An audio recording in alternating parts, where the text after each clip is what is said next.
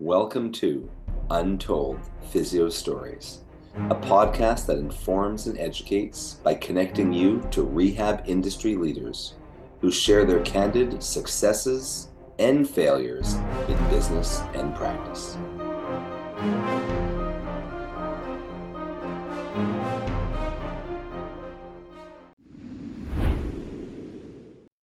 Welcome back to Untold Physio Stories. I'm your host, Dr. E, and my co-host today is Dr. Andrew Rothschild, normally of Healthcare Disruption, also on UpDoc Media. But Jason Shane has been out for what seems like weeks now, and I just had to find a different co-host for today. How you doing today, Andrew? I'm doing good. Thanks for having me. Yeah. One of the things, well, you're welcome, of course. Always welcome on any of the podcasts I host. So one of the quotes that you found poignant on a Therapy Insiders podcast that I did with Chad Cook was something like, how arrogant are you that you would think you're getting 100% of your patients better, right? Yeah. And you and I have both been down that road where we pretty much were that arrogant. Yes. Yeah, and I'm, almost 19 years into my career now, and it's not like I'd expect people to get better, but I expect certain patients in certain ages and otherwise people who are healthy to respond at all. I just expect something. So if you were seeing maybe like a 14, 15-year-old high-level gymnast who's otherwise athletic, turns out she has amazingly healthy parents who don't feed her any sugar. She doesn't have a cell phone. She sleeps really well. All the things that I would rule out for an athlete that wasn't recovering. Would you expect her bilateral knee pain to get better? Yeah, absolutely. I guess also modifying the training load, if you're able to take the hand out of the fire there for a second, allow some tissue recovery. Absolutely. Sure. Yeah. I mean, by the time I saw her, she'd already been off of gymnastics, like basically just going in and doing really light conditioning, no real loading, no tumbling, none of the stuff that would bother her knees. She's just doing a lot of open chain stuff and some stuff on the bars, but not really landing. She might be doing pull-ups, but she would just go there for a couple hours and just hang out and just do the essentially light duty gymnastics.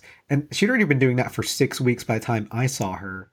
And she'd also been seeing another PT who's kind of taping her knees and just doing, some glute med strengthening stuff and also activity modification. So by then she had not seen any improvement. I just thought, oh, this PT is a bozo. I don't say these things out loud, nor do I tell patients that anymore because I used to. Like, oh, you're going so-and-so? They're not going to. They stink. You should just come to us.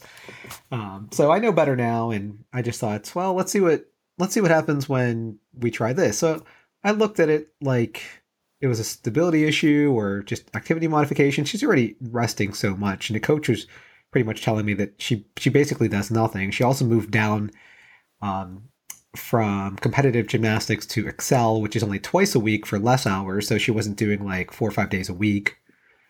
And I remember after the first time I saw her, she had what appeared to be like a patellar tendonitis in a way, tendinosis, tendinopathy, and resisted extension was painful. Isometrics seemed to somewhat mitigate that. So I gave her some isometrics, kind of treating it like a tendinopathy. And I noticed also she had more of like a knee dominant strategy rather than a hip dominant strategy every time she landed. So I gave her hip hinges, and no matter what I did, every time she came back, it was worse. She was also still seeing the other PT, and it just really started bothering me. I told her to take off like a week, and she's like, well, if I take 1 day off, that's like 6 days off. So she had 6 days of practically nothing. She comes back the next time, she still says it's worse. And that was only 4 sessions with me, and that was a month. And by that time, again, it was 8 weeks off, 6 weeks with another PT, about another month with me. At the 4th visit, she says she's worse. So I talked to her dad, and I said, the odds of her surgeon who x-rayed her missing something, I think, are pretty great now. Like, she's got something else wrong. I don't know what he was looking for, but I don't know if it's some kind of growth plate fracture or if she has cysts bilaterally or something that just doesn't make sense. But someone is missing something. And her father just said, well, you don't think she's just doing it for attention or to fake it, right? And I'm like, well, I don't really know her that well. I think that you and your wife really need to kind of sit down and talk with her and see if she still enjoys gymnastics, if she's just coming here because you guys are dropping her off, or et cetera, et cetera. But that is a long, hard talk that I think you guys need to have with her. So we said, okay.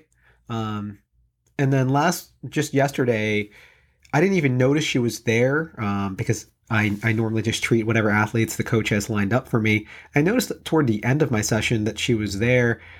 But the reason why I didn't notice she was there is because she wasn't on the upstairs floor where the big open gym is, just doing open chain stuff on the floor, just kind of talking. She was actually downstairs doing like her competitive events. So the coach just tells me, I pull her aside. And I was like, hey, I didn't know so-and-so was here. And she said, oh, yeah, when I asked her today how she's feeling, I apologize because you were too busy to see her. She said, oh, you know what? I'm feeling much better today. And she just went back to her events. Yeah, so I don't exactly know what happened other than the fact that I think her parents, because I didn't get a chance to talk to her dad yet, and I wasn't going to ask her, hey, what'd your dad say to you? But I think sometimes, when things don't add up and you do pretty much everything in your power, even simple things like activity modification or even cessation of any potential sensitizing triggers, and they're already doing all the other things like rest and recovery and great diet and sleeping well, that it might be just something that they need to deal with their parents, especially when it's a youth athlete. And again, I don't know exactly what happened, but I think that it's always like trust your gut and refer out when you need to. Yeah, for sure. I mean, that sounds, again, it's looking at, from that biopsychosocial model, and again, how much that you were, looking at all the possibilities from the bio standpoint and addressing them and it sounds like other people were as well. And then it's that psychosocial part that can, not just for, young teenagers, but for everybody, can play such a role and can manifest in such a strange way sometimes. Right, for sure. And it's not like even she would think anything of it, but maybe she just came to the conclusion, if her parents said something like, well, we're not going to pay for this anymore if you don't want to do it. Or, I could just think of many ways this conversation went, but something just clicked in her head where she just felt like, I should get back to gymnastics now. Yeah. Yeah. Awesome. Well, thanks for co-hosting. Absolutely. All right. Well, give us a 5-star review on iTunes. I forgot to mention it the past 2 episodes. So if you haven't rated us yet, please rate us on iTunes. Subscribe.